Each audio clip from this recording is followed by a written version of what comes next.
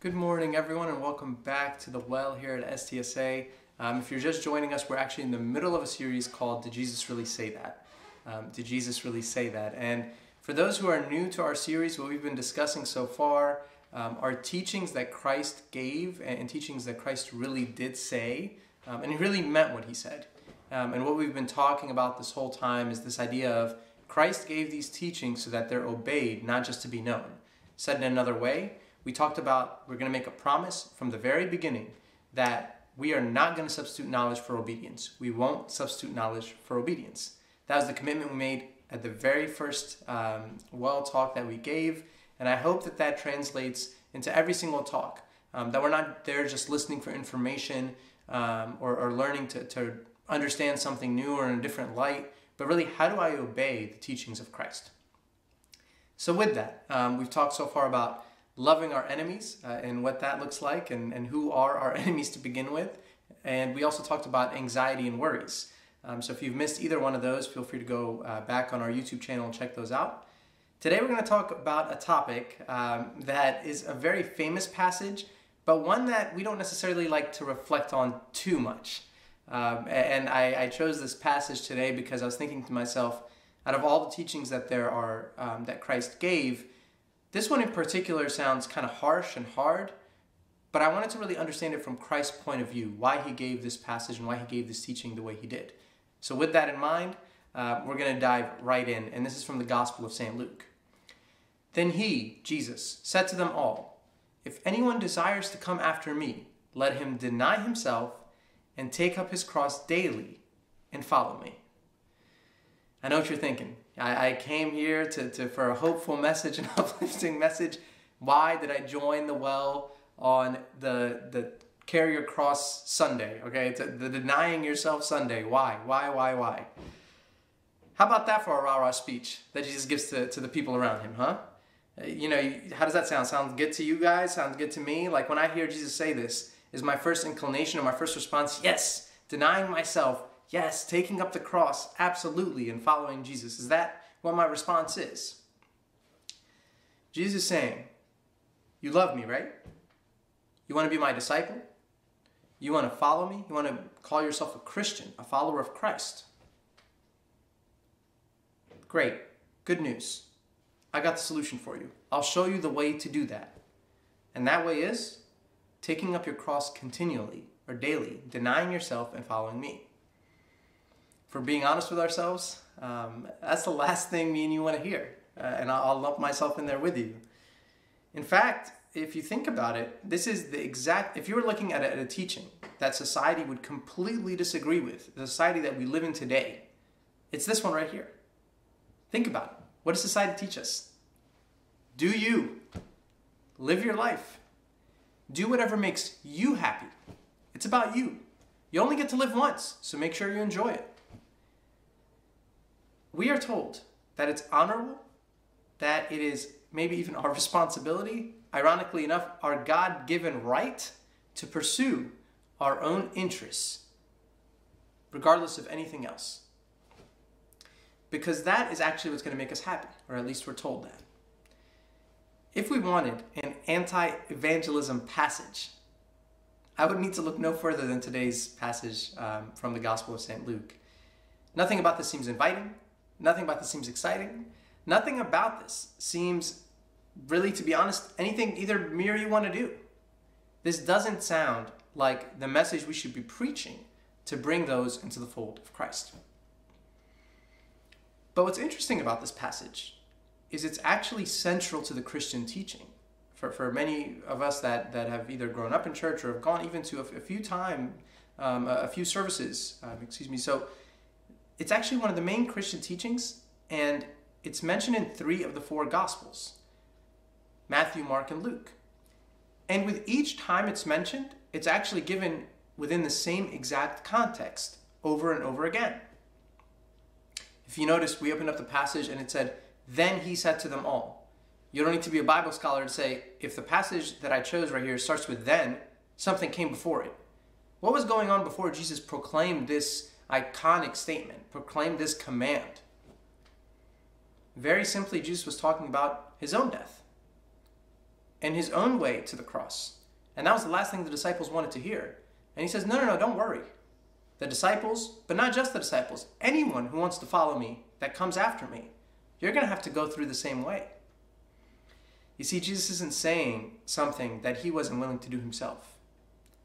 In fact, what he is saying, if you truly want to be mine, if you truly want to be called a follower of Christ, you have to imitate me and take up your cross just like I took up my cross. There's a story in the Gospels as well, in Matthew, Mark, and Luke, of someone who actually had the honor and privilege to carry the actual cross of Christ. For those of us who know the story, Simon of Cyrene.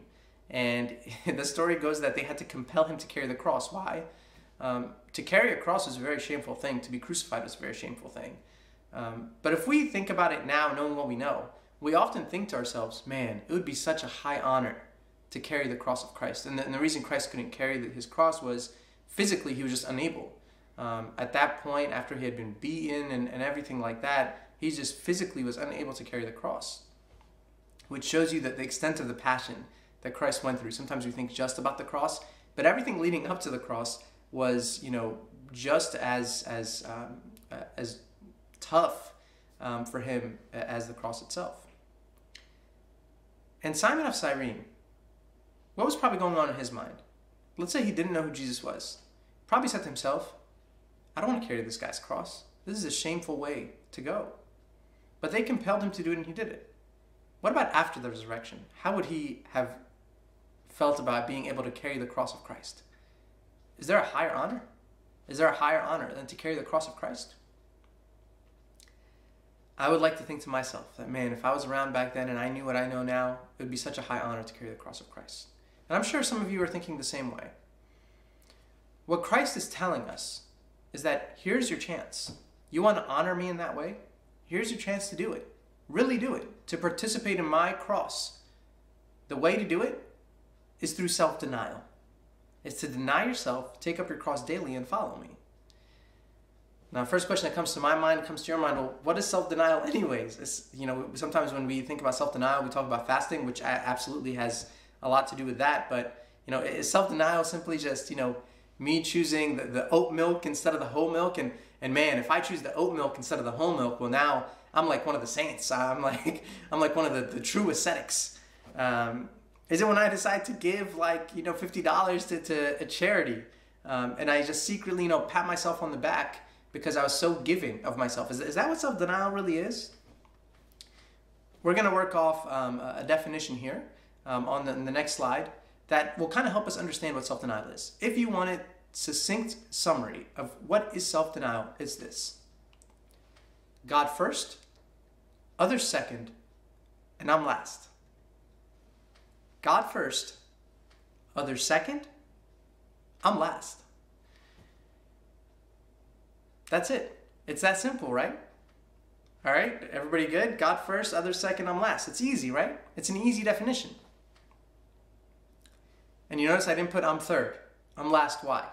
Because there's many others. There's God. There's a lot of people that I'm called to serve. Not just, within my immediate family and things like that. There's a lot of people I'm called to serve, and then I'm last. This call to self-denial, or as other fathers would call self-emptying of oneself, is a lifelong journey.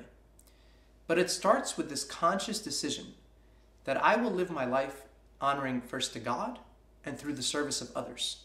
I will live my life by honoring God first, serving others second, and by process of elimination, that makes me last. And we know what Christ said about those who are last and those who are first. There will be many who are last who will be first in the kingdom of God. Self-denial is all about the letting go of myself in a real way, carrying my cross daily, and living for God every single day, and He shows me how to serve others. Now, you might be wondering to yourself, okay, I understand self-denial. I understand what Christ had to do. What does that have to do with other people? Why am I called to serve others? St. Paul actually explains it to us in this way. Do nothing out of selfish ambition or vain conceit. Rather, in humility, value others above yourselves, not looking to your own interests, but each of you to the interests of others. In your relationships with one another, have the same mindset as Christ Jesus, who being in the very nature of God, did not consider equality with God something to be used to his own advantage. Rather, he made himself nothing by taking the very nature of a servant, being made in human likeness, and being found in appearance as a man, he humbled himself by becoming obedient to death, even the death on a cross. This passage from Philippians that St. Paul talks about, it connects the ideas of self-denial, how Christ did it for us, and no one was actually denying himself more than Christ. If you think about the nature of who Christ was both fully man, but fully God. So he had to take the likeness of men, denying who he was in a way, denying his own self for the sake of me and you. And that's what he's calling us to do. It's to not to just deny ourselves for the sake of denying ourselves, but for the service of others. And I know what you're thinking. Okay, I get it. Jesus lived the life of self-denial. He's the ultimate, goal. Like, I get it. But let's be honest. This not only sounds hard, like everything society tells us selfish, selfish, selfish, and I'm saying self-denial. Not only does it sound hard, but if we're being honest, if we're being transparent, one-on-one, so to speak, it sounds kind of miserable, right? This life of self-denial, when we think and we hear those words, it sounds kind of miserable, not enjoyable. I don't want a life of self-denial. Who would want that life? I think the reason that this not only sounds hard, but miserable for a lot of us, is because we have become to believe a lie. And that lie is as follows. I know what I need to make me happy, and I know what I need to satisfy me. And if I pursue those things, then I will surely be satisfied in life. I don't need someone else to tell me what I personally need to be happy. I know how to do that myself. Are you sure? You know exactly what you need to make you happy? How many prayers do we pray to God asking for specific things in the past? 5 years later, we look at him like, thank God he didn't give that to me. Are we sure that we have such good judgment about the things that we think will satisfy us? Are we sure? I'm not talking to just you, I'm talking to myself here. So I'll share a silly example, but a real one. I can take a look at many decisions in my life that I've made, and there's not few of them. There's plenty of them to look at. But I can take a look at plenty of decisions that I've made that were selfish decisions that didn't result in my satisfaction or happiness. For example, coming out of Lent this year, we all know we've been quarantined and all this crazy stuff's been going on. We spent our Holy 50 period after Lent, after the Feast of the Resurrection, not fasting, right? In the Coptic tradition, we don't fast for that period. And not only were we not fasting, but we were spending a lot of time at home. And boy, was that dangerous. My judgment, my desires told me, throw some wings in here, eat a burger there, mix some bacon in when nobody's paying attention, eat all the stuff, get your fill, you've been fasting for a while, all my desires. And you will be satisfied. You will be happy. You will be content. Your body will be good to go. I can use a lot of words to describe how my body felt. Happiness and content would not be one of them, okay? And I'll spare you the details, but man, that is not how I felt. In my mind, I thought, if I could get this, and this, I'll be good. And maybe I didn't make these decisions all consciously, and analyze the decisions that way. But if you think about how we live our lives, the decisions that we make often are about how do I get myself to a more comfortable state or a more happier state. For some of you, and I'm sure you can relate, maybe it was the food scenario there. For some of us, it's different things, right? So for some of us, maybe we have a consumer mindset. And we think to ourselves that I need this career or this job to fulfill this desire to have these things in my life. And of course, because we're spiritual people, of course, we're not after luxury, but we're after comfort, right? I don't want luxury. I want comfort. And the next thing you know, you see this car that I got, That's just for comfort. The house that I picked, yeah, that one? No, not luxury, it's for comfort. Next thing you know, you're looking down at your bills, bill after bill after bill. Last thing you feel is comfort and discomfort. Last thing you feel is peace. You might have some stress, you might have some anxiety and anger, and you're looking around and you're saying, how did we get ourselves in this situation? How did I get here? Jesus knows something that we fail to understand over and over again, and this is why he's preaching this to us today. I think that I know what's best for me. I think I know what's going to provide satisfaction or happiness. But unfortunately, it almost always results in the exact opposite. The more I pursue that stuff, the more I end up not being satisfied and not being happy. Jesus actually continues the passage from the Gospel of St. Luke, and he says the following. For whoever desires to save his life will lose it. Sound familiar? For whoever desires to save his life will lose it. But whoever loses his life for my sake will save it. For what profit is it to a man if he gains the whole world and is himself destroyed or lost? What's the point? If you want to summarize this, that's what Jesus is asking us. What's the point? You're chasing. You're running after all these things to fill your needs because everything revolves around me. But what's the point if at the end you're destroyed or lost? And of course, Jesus here was pointing to an eternal perspective, because in other passages he says, what's the point if you gain the whole world and lose your own soul? But honestly, how often is this true of us today? You know, for sure, from an eternal perspective, it can be true, but how frequent does this happen to us today? It's very common. What Jesus is saying is, I know it's hard to think about a selfless life. I know it's hard to think about denying yourself, taking up your cross and following me. But I promise you, it's so much better than the alternative.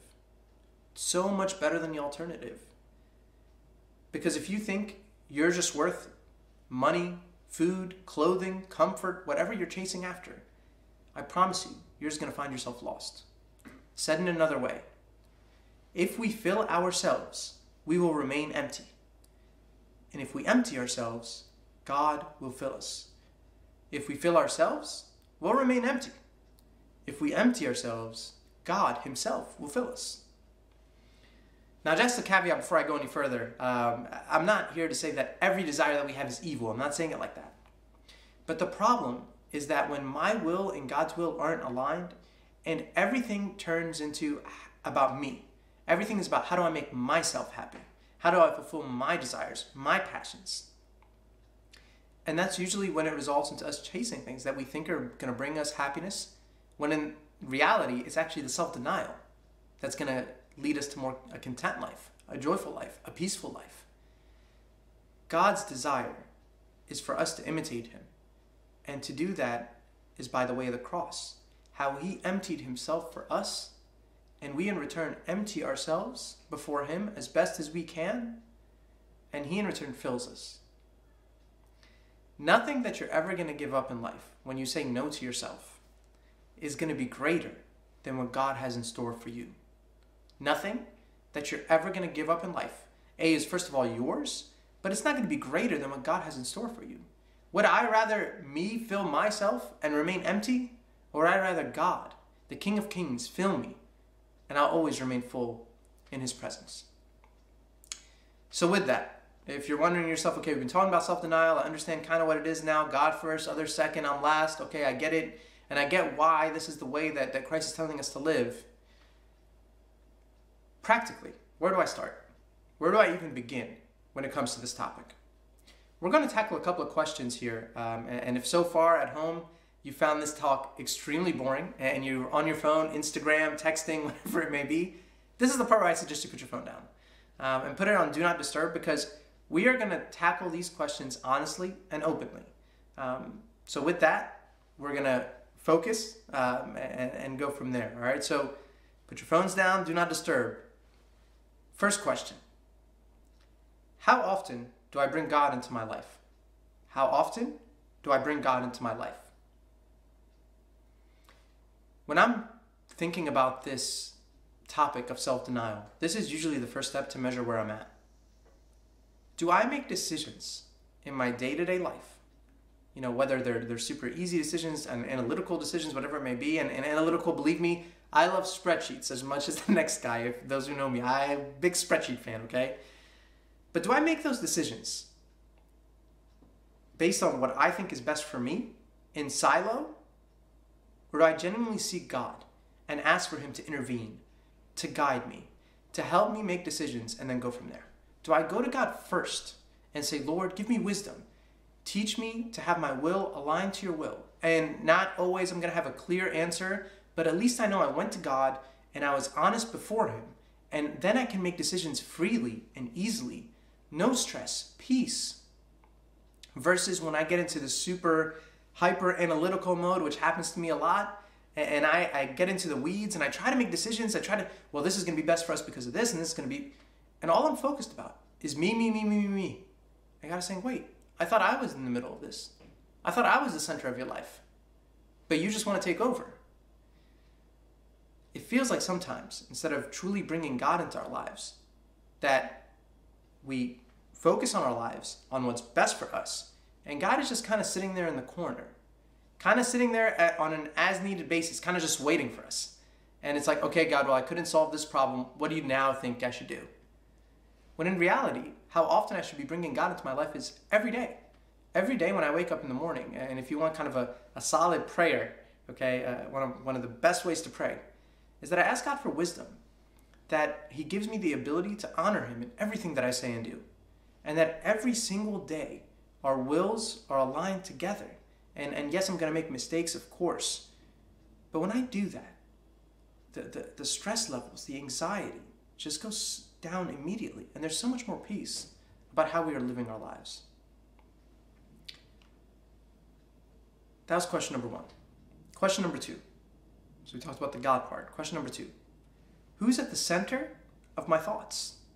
Who is at the center of my thoughts? So how often do I bring God into my life? Who's at the center of my thoughts?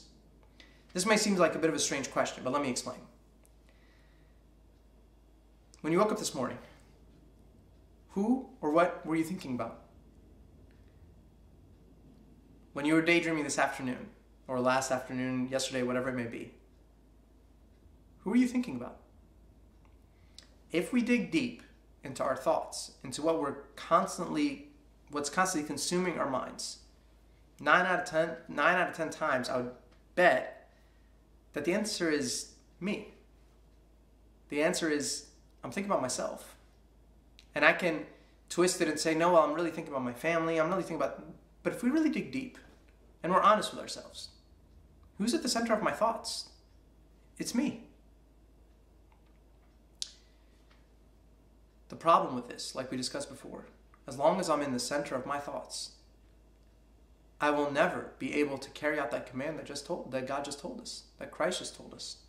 I will never be able to deny myself, because if I'm at the center of my thoughts, I'm thinking about how to fulfill every desire that I have. But when God becomes our center, day by day, little by little, what he does is he becomes our center, becomes our foundation, becomes our root system, like Peter told us last week, and then he pushes us outward into thinking about the needs of others, truly. And it becomes not just about me, but maybe it becomes about my spouse, my family. Maybe it becomes about the needs of those in my community.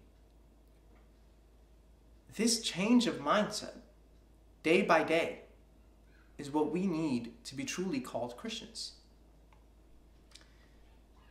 And if you're asking yourself, why is this the way that I'm called to live?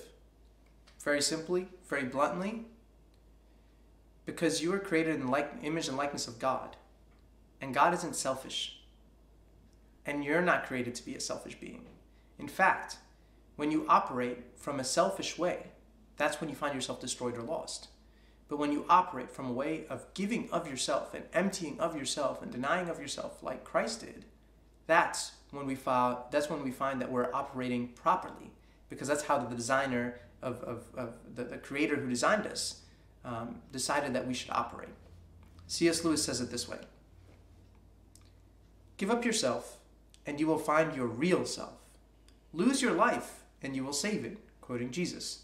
Submit to death, death of your ambitions and favorite wishes every day, and death of your whole body in the end. Submit with every fiber of your being, and you will find eternal life. Look for yourself, and you will find in the long run only hatred, loneliness, despair, rage, ruin, and decay. But look for Christ, and you will find him, and with him, everything else is thrown in. I love that so much. If you wanted a summary of what we've been talking about, reread that quote again. That's exactly what C.S. Lewis is saying. That's exactly what Christ is trying to get us to understand. On the surface, this idea of self-denial seems like we're depriving ourselves of something. Feels like so not natural of us. When in reality, yes, maybe selfishness has become our natural desire. But when we self-deny, we're simply just making a better decision. Because we know the way, that we know what the selfish life leads to, and the way that we can attain those things, but in the end, we know the result of that selfish life. And we know now what that self-denying life looks like. Looks like life with Christ. And when you have Christ, when we are truly following after him, imitating him, what else could we possibly need? This idea of self-denial that Christ is speaking to us today is not an impractical one. It is certainly a difficult one, but it's not an impractical one. It's a day-by-day decision that I will put God first, others second, and I'm last. Because I understand that if I try to fill myself, I will certainly remain empty. But if I empty myself and I deny myself, then God himself will fill me. And when God fills me with himself, there's nothing else I will need. The beauty of today's passage is sometimes we look at it as, what am I giving away? When in reality it is Christ saying, I have so much to offer you. If only you would empty yourself, let me fill you.